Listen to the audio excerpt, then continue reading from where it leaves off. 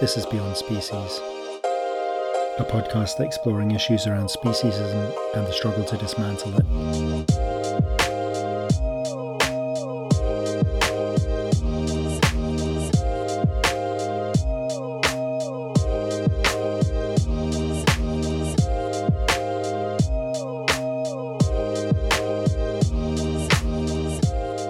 I'm Tofu Steve, and welcome to the episode. In this episode, we hear from Giulia, who is based in Italy and part of the anti-speciesist collective Insectionals.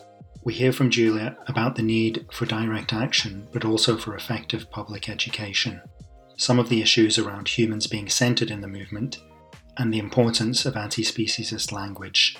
Also, the need for a closer look at the theory and approaches often used in the animal rights movement. So if you want to start then by telling us about your activism, how you got into it.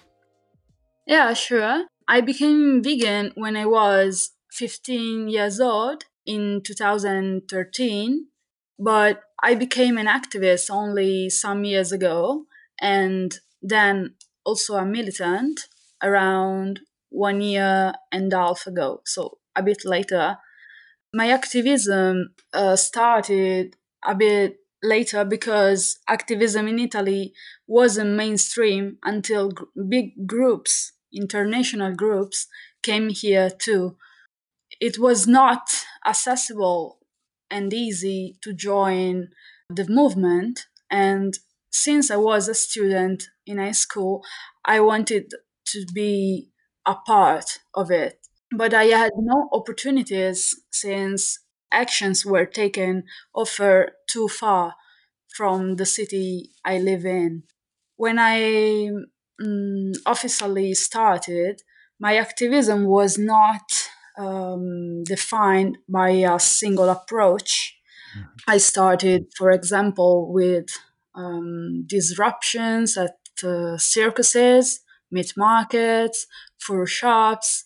I joined marches, and then when mainstream groups came here, I joined them. Mm-hmm. I grew up a lot, but I think not because those types of activism were effective, but because I have always found them not enough for the movement.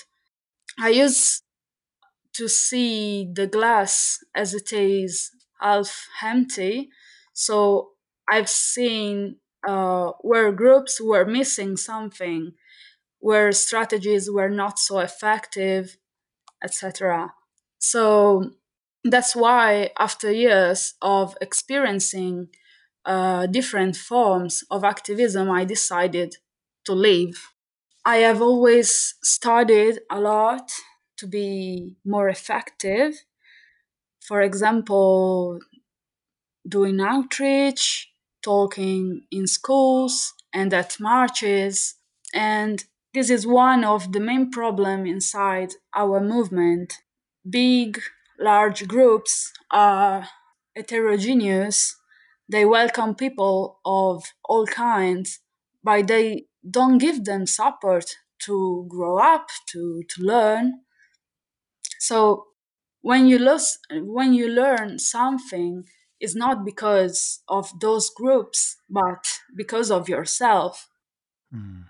So because you are angry of will to improve, to learn, to do better for the movement.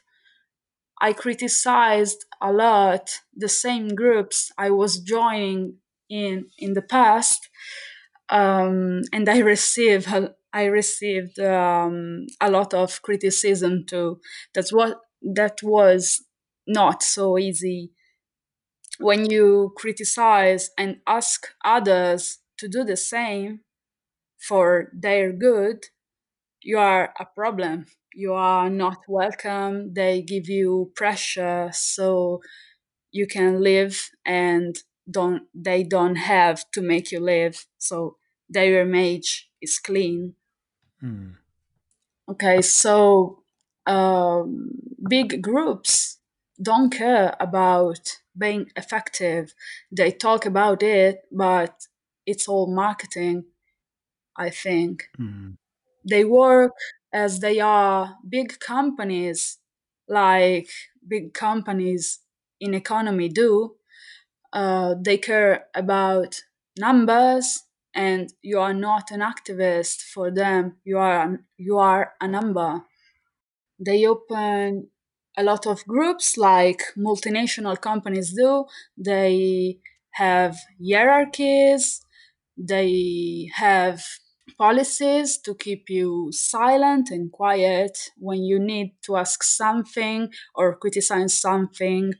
They just ignore you because they think they are effective. Mm.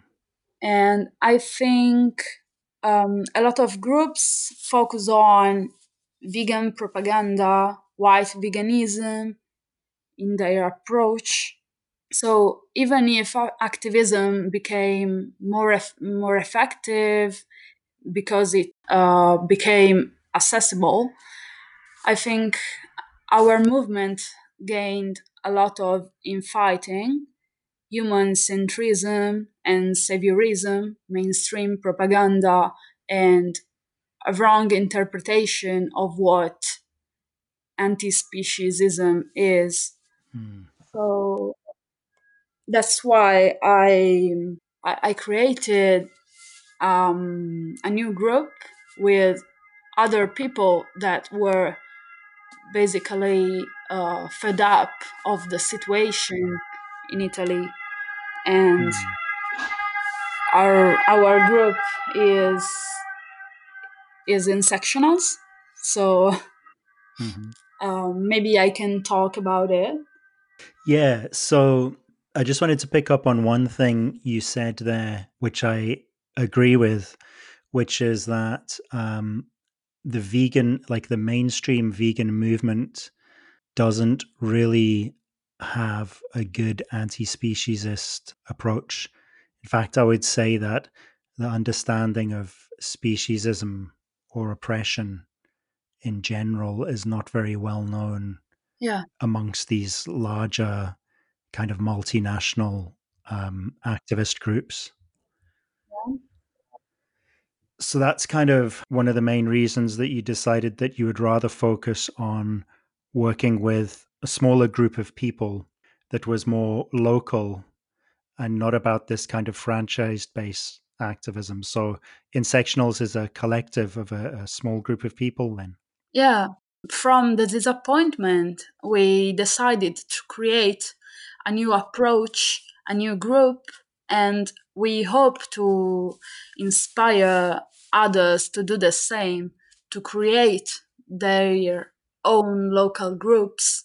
And I'm not saying that our method is the right one, but I'm saying that here the pressure of change is huge.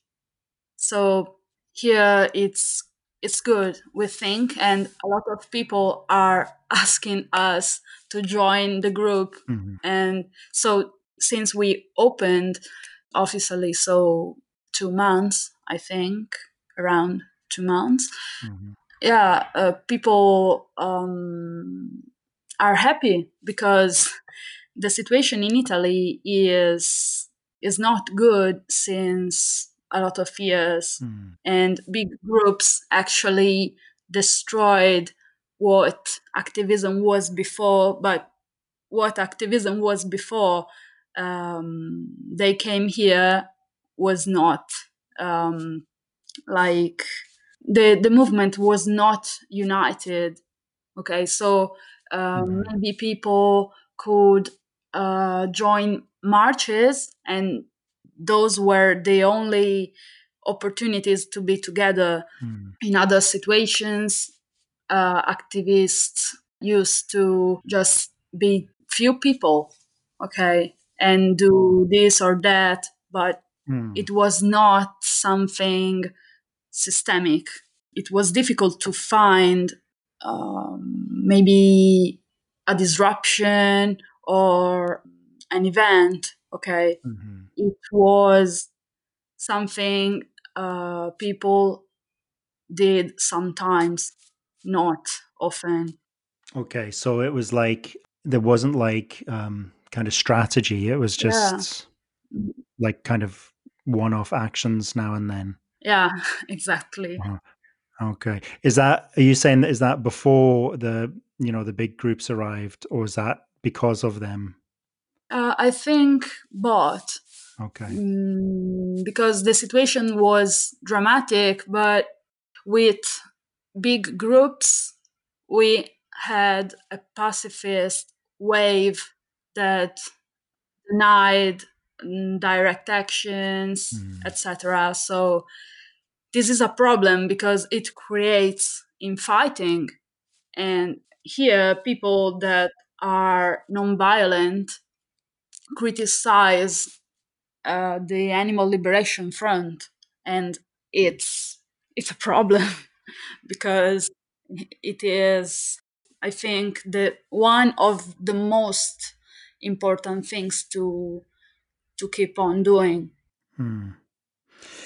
Yeah, I think the thing about non-violence versus violence is such a problem for the whole movement because obviously, I mean, almost all of I suppose all of the big um, groups stick very strictly to non-violence only and are critical of anything that kind of suggests violence. But the Yeah, definition of violence is very unclear. And so a lot of the groups will do like non-violent direct action, which is fine. But yeah, it's a difficult one. So you said that the non-violent groups would be critical of ALF actions in the past.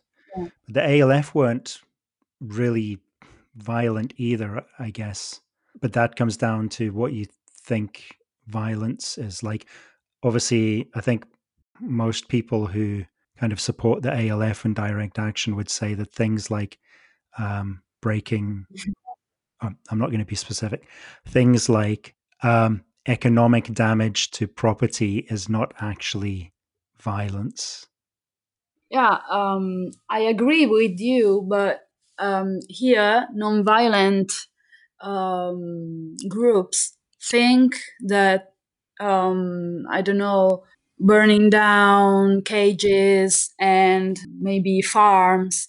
They think it's a violent act, Mm, so they just keep on saying it, and everyone that is doesn't agree with them is like marginalized. mm, So this is a mhm, big problem because, yeah, I think we should do what is better for us, but also do also what's the best for the movement. So we can't just say that is violent, so you shouldn't do that. Violence against property to me is not violence. mm. So it's a it's an open discussion, I think, in the movement. Yeah. But here in Italy, we we are we are struggling with that. Okay. So a bit more about Insectionals then. The collective was formed because people wanted to be able to act more independently and in accordance with kind of more direct action, I suppose. Yeah, yeah. Our collective is non-hierarchical and based on volunteers that are not only radical but also intersectional. Hmm. So this is a big topic to talk about because in Italy there isn't a consistent anti-oppression approach. There are just individuals that talk about intersectionality and how other fights are linked to animal rights, for example. Hmm. Okay. So we started here about what we experienced, and the group is a collective based, yes, of on local activism. So what do we do? We help sanctuaries, because we recognize sanctuaries as places of resistance. Mm. And that's because we recognize non human animals as resistant, because they are the center of the movement, and their resistance is political. And a lot of groups today in the movement, so not only in Italy, um, they talk about an apolitical approach, and we think it's not it's not good, Mm. because animal rights is based on social recognition, and that is emancipation, that is uh, claiming for rights. So it's political. Mm. Yeah. So, from the big groups and from the vegan influencers, even though sometimes they like use the word rights, like say, oh, you don't have the right to be cruel to an animal, they haven't made that connection that if you're going to be campaigning for rights, that it is obviously that's a political act, Yeah, but they want to try and make it out like it's non-political. I think because being political could be bad for their business. I'm thinking of some of the, obviously the more well-known groups, if they have to state a position on their politics, it means that they can't keep it open to just anyone who wants to come along, yeah, which means they'll not be able to sell as much merchandise yeah, and have as many world tours and things like that. But the other thing you mentioned as well is about it being saviorist or human centric. yeah, And I think that's another problem that you've also picked up on, which is about how a lot of the talk in the movement is about like compassion and seeing the non human animals as victims, yeah. like all the time. What do you think about that in terms of anti speciesism?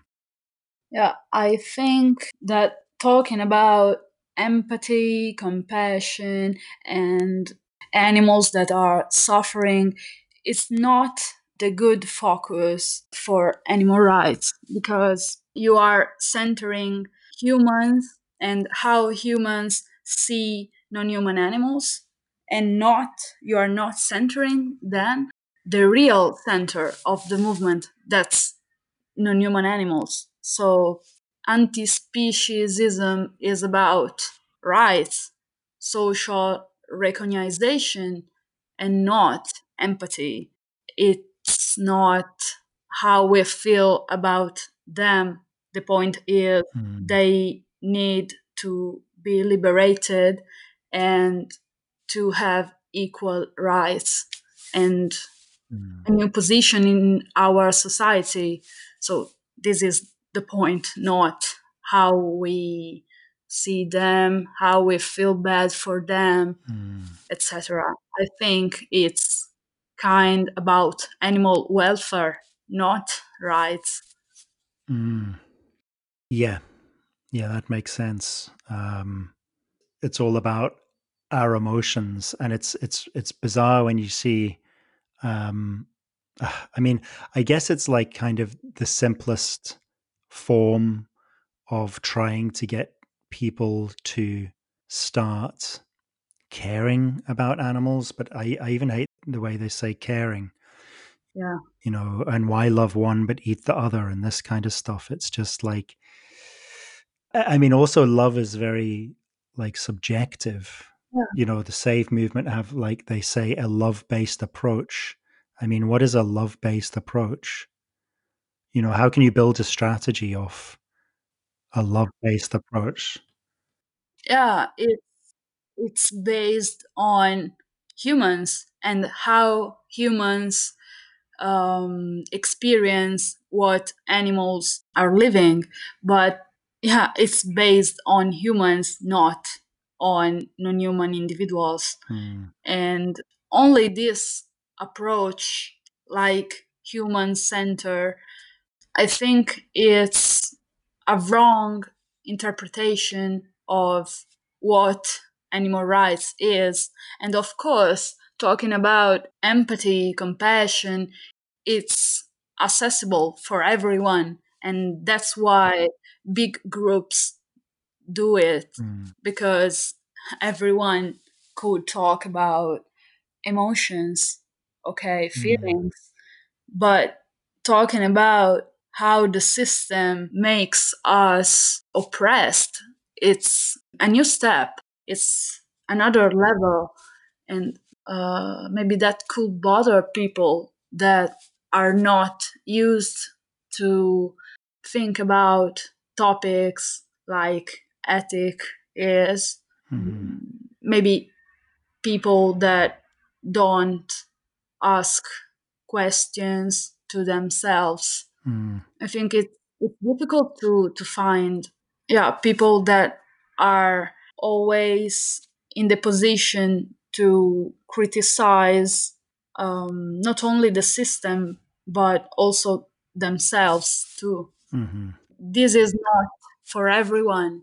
Yeah, you've got a good point there. I think once we start questioning it, we have to address our own human privilege, Yeah, and that entails a lot of like self-awareness, and I guess it can be uncomfortable when you really start thinking about what you might need to change, to really start having an effect on making space for non-human animals in the world. yeah.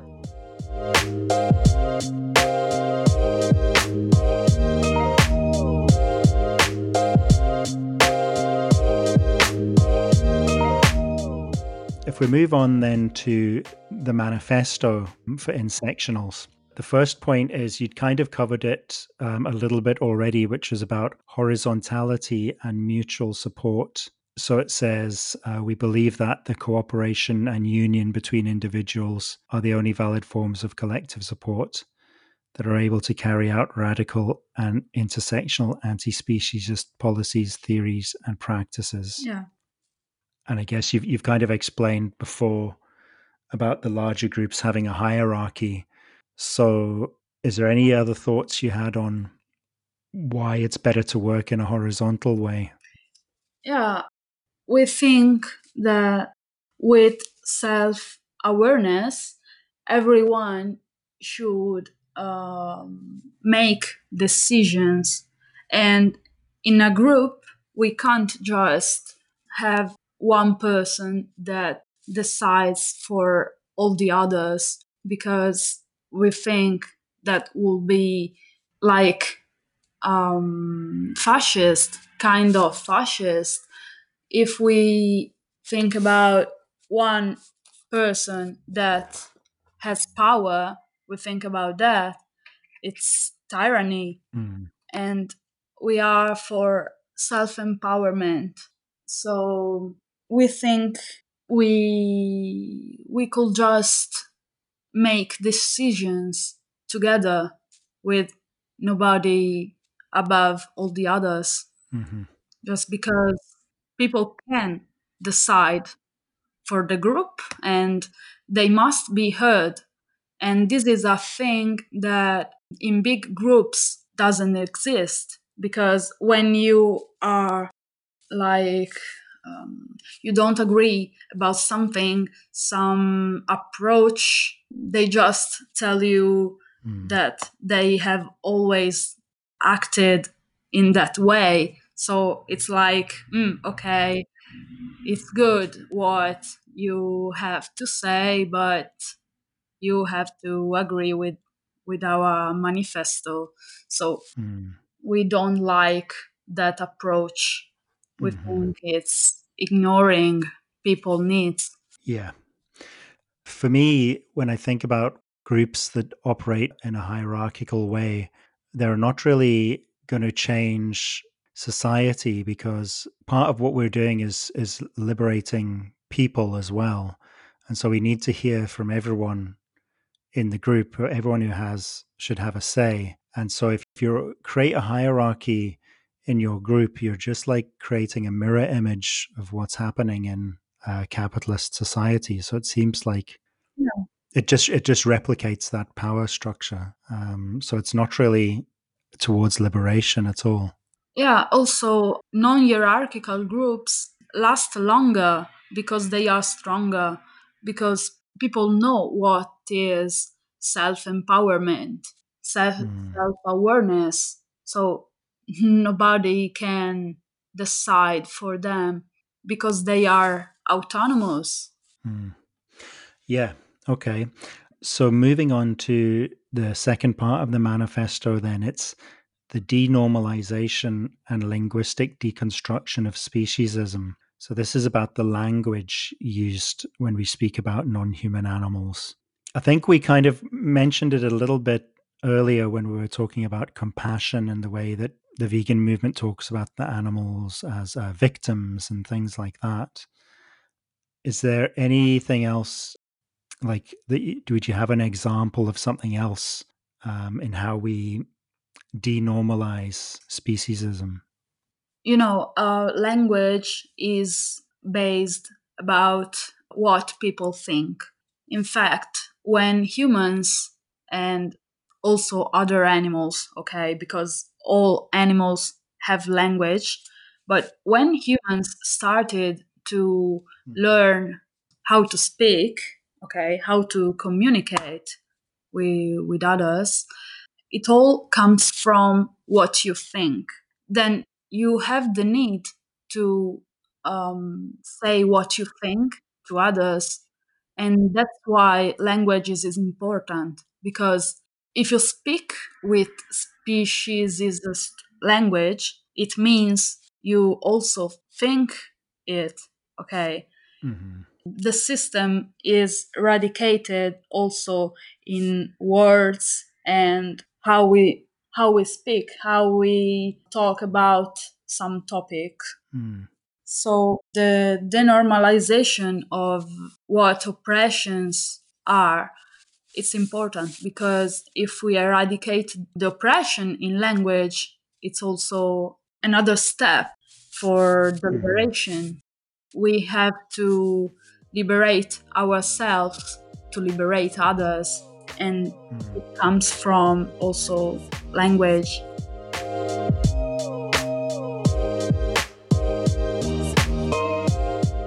Okay, so number 3 is supporting intersectional information. So it says today's means of information built around an oppressive culture promote a communication based on dualisms and exclusivisms.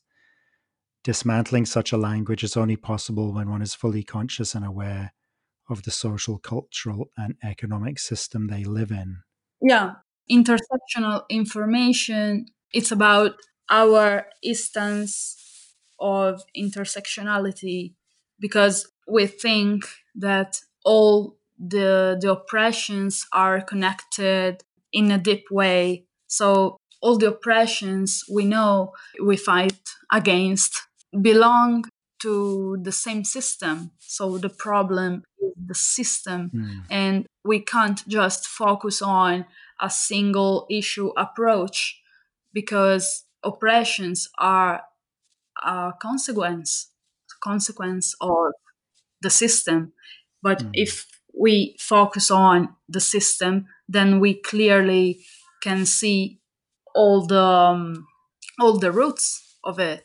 So it's not just about animal rights, because animal rights are connected also with feminism, also with ableism, and so on, capitalism. mm, So bringing clear information with public education that could be more easy to dismantle. mm, It's in that sense. mhm. Okay. I think then when we're talking about public education, probably what we're lacking is exactly what you're talking about, that recognizing that there are links between the oppressions and we need to challenge the whole system. Because I think a lot of the time when people see animal rights campaigns, they really just think it's purely about animals. It's nothing to do with humans. Yeah. So a lot of them will just not pay attention at all. Yeah. Because they'll think, well, those are people who care about animals so much that they go and like do all these crazy things like, smash butcher shop windows and things like that. Either that or they're like judgmental vegans who are going to tell me I shouldn't be eating cheese or whatever. So maybe if we present a more rounded picture, but still managing to keep the non-human animals at the center, I guess that's the difficult part, that, you want to make it, people understand how it's all linked, but not sideline anyone. Yeah. Also, it's because of privilege that people don't pay attention about animal rights, and bringing an intersectional message could be useful because, first of all, oppressions are connected, as I said, but also for people to recognize to be oppressors, it could be useful for them. Okay, it's more like if you are not victim of something, maybe if you are not black, if you are not a girl, if you are not non-binary, you don't experience oppression. So in some ways it's difficult for you to recognize being an oppressor. Yeah.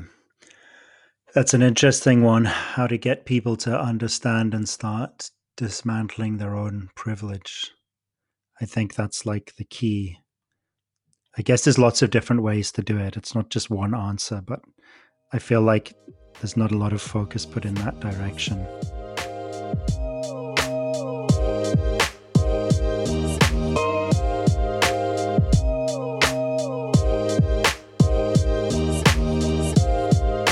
So number 4 is the recognition of the political resistance of non-human animal people through sanctuaries. Yeah. So I'd be interested to hear about that, how you consider that sanctuaries can be places of resistance.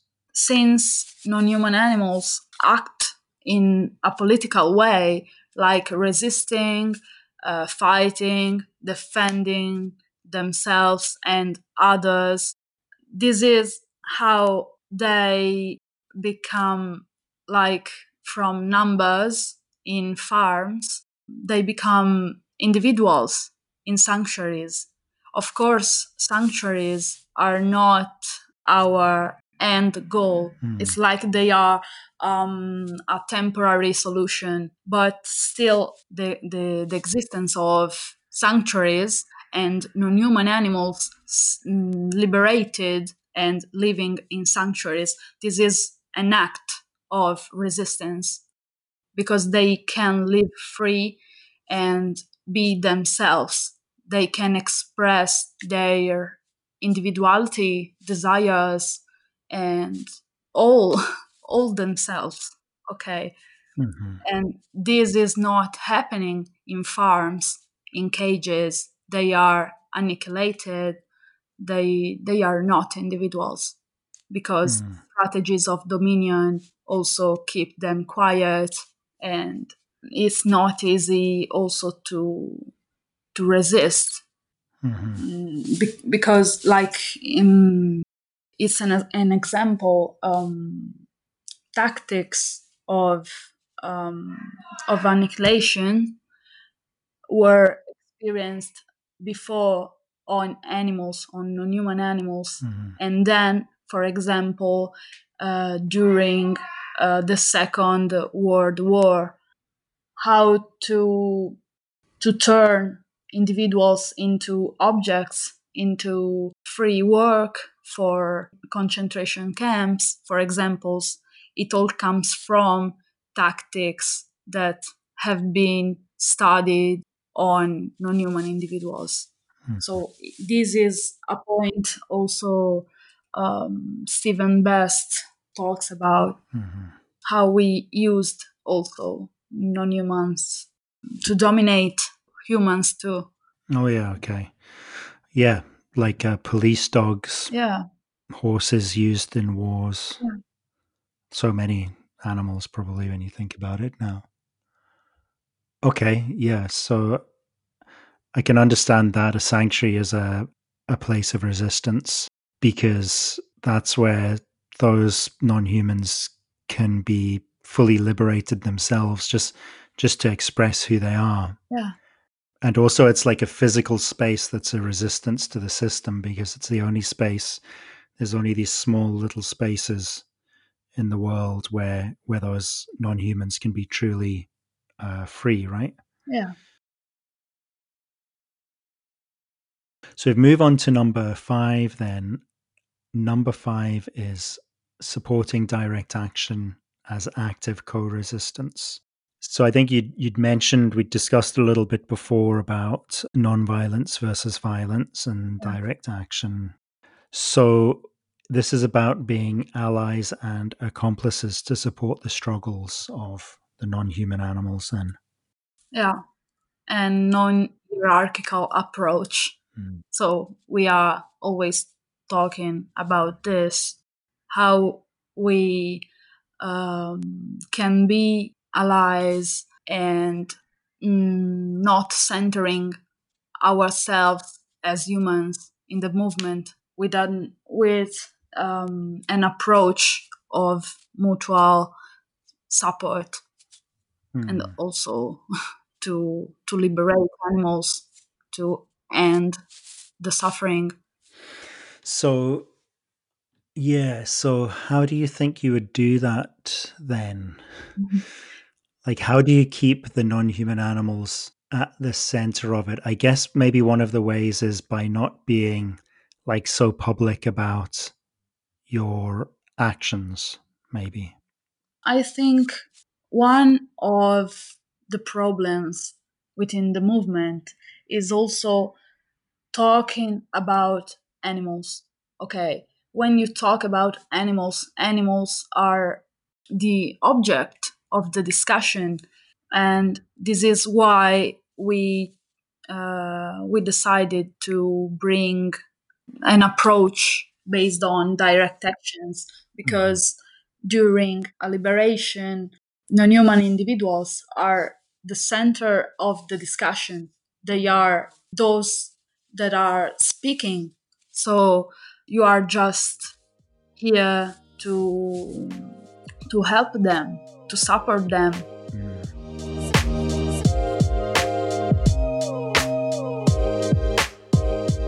So we're finished with the manifesto then.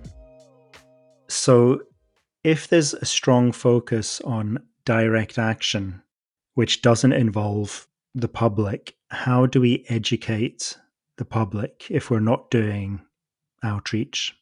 As we think pacifism is a privileged approach, so promoting and supporting direct action instead, as it is the best way we can make concrete our beliefs about non-hierarchical fight, we are also for a new approach for education.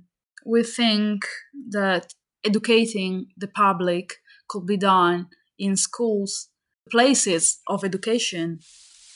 So not only high schools, but even universities. This is so important to spread the message from a different level. No more outreach about empathy and compassion, which is not what anti speciesism is about, but rights. So the focus is about rights. In Milan, for example, we have human animal studies in the University of Milan. So human animal studies is a subject about animal rights, but teachers and philosophers are always inside small circles. So we think they could give much more for education if we only let them do that. Street activism is accessible for everyone, but Mm. arguments are always weak because people try to promote vegan options, Mm. and also that implies privilege and white veganism. So it is an open discussion. Mm. So ignoring other topics, we don't think our methods are the best ones, but we needed a change for something different and truly efficient. Mm. During an outreach, a person can talk almost with 10 people each time. Okay, so during 2 Mm. or maybe 3 hours a month.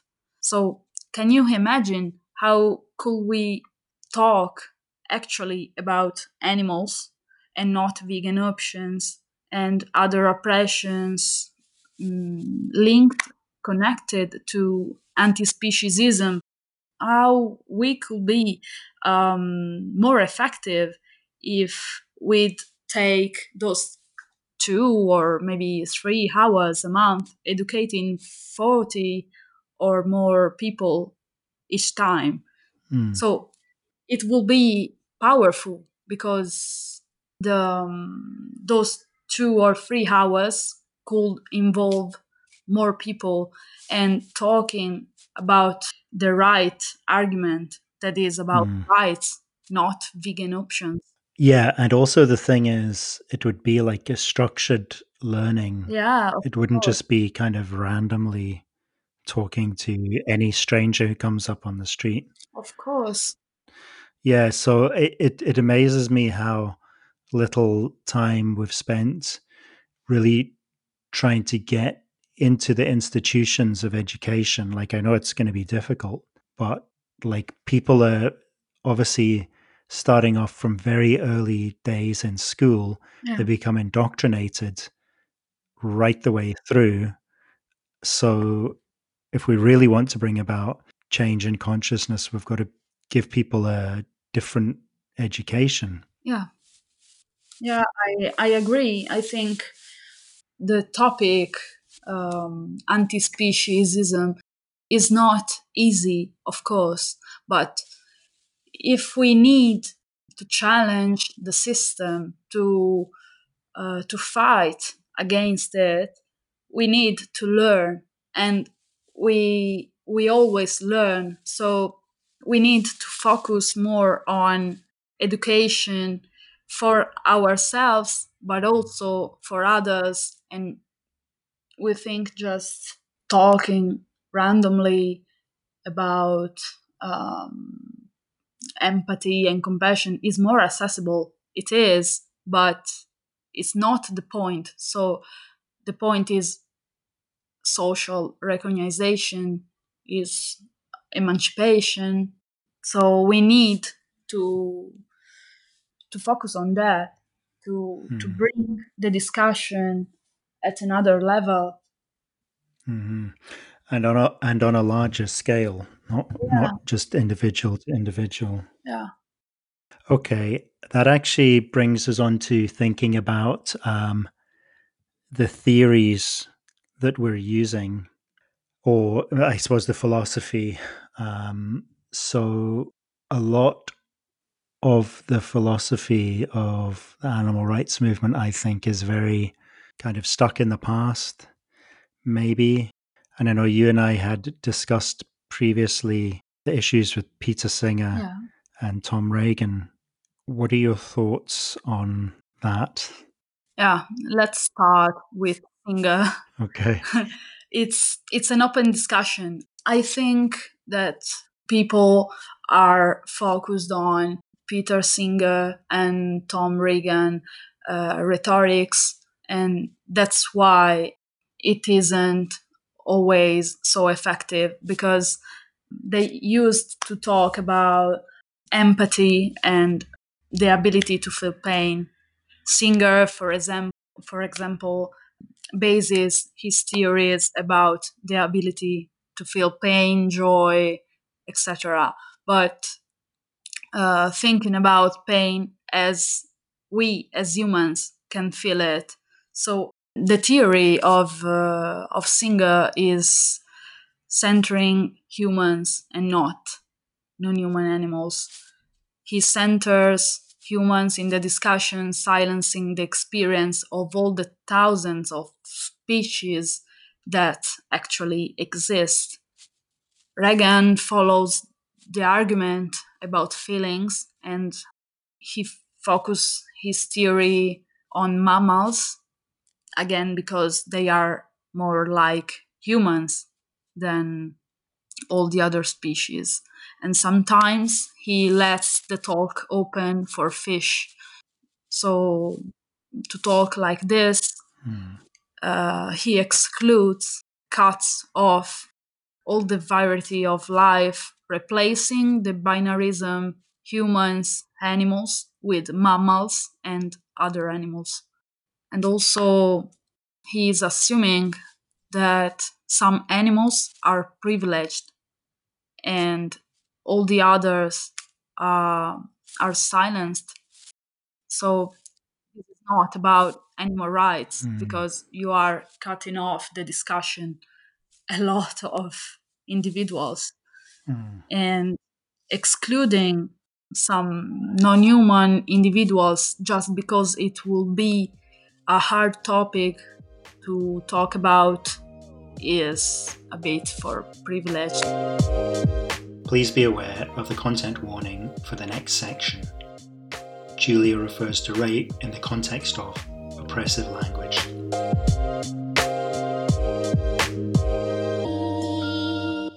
Yeah, so ultimately then, Reagan and Singer are not really maybe a good basis for anti-speciesist advocacy because a lot of their concepts could be seen to be speciesist anyway. So we need something different if we're wanting to really push forward, right? Yeah, I think like Carol J. Adams could be useful not only because she talks about animal rights and feminism, so intersectionality, but also because she talks about how how language is important.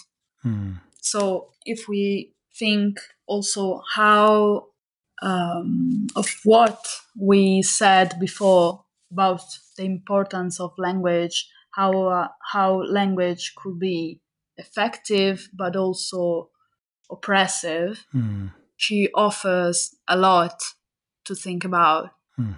Also, when we talk about the topic, for example, some words can be oppressive, like rape, because it cuts everything about, for example, the life of cows. Okay, the word rape centers all the cow's life to that single episode and is not focusing instead of the cyclic traumas non-human animals have to face in their lives. So it's reducing a whole life to a single episode, and that is also not a feminist approach because yes, we are not objects. So our life couldn't be reduced only to that. We are not. We are more than that. We are more than we suffer, and that is the point about Carol J. Adams. Is not only her theory based on the sexual politics of meat, but also maybe Stephen Best could be useful to learn better about intersectionality because he links oppressions. He talks about systemic oppression, and that is important.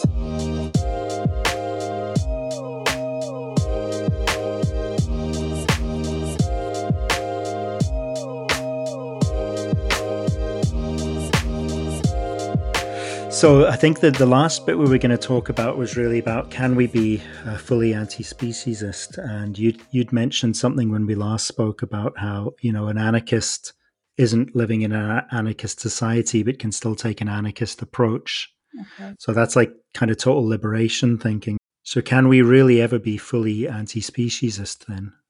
I think it's important to remember that we won't see anything we are fighting for in our life. So we must accept that we won't see the fruits of our work. Considering, for example, anarchism, anti-capitalism, and also anti-speciesism as approaches, as it is possible and practicable, considering them and supporting them in our fight, it is a need that we have today and that we should support, because we are living in the present, dealing with the current system.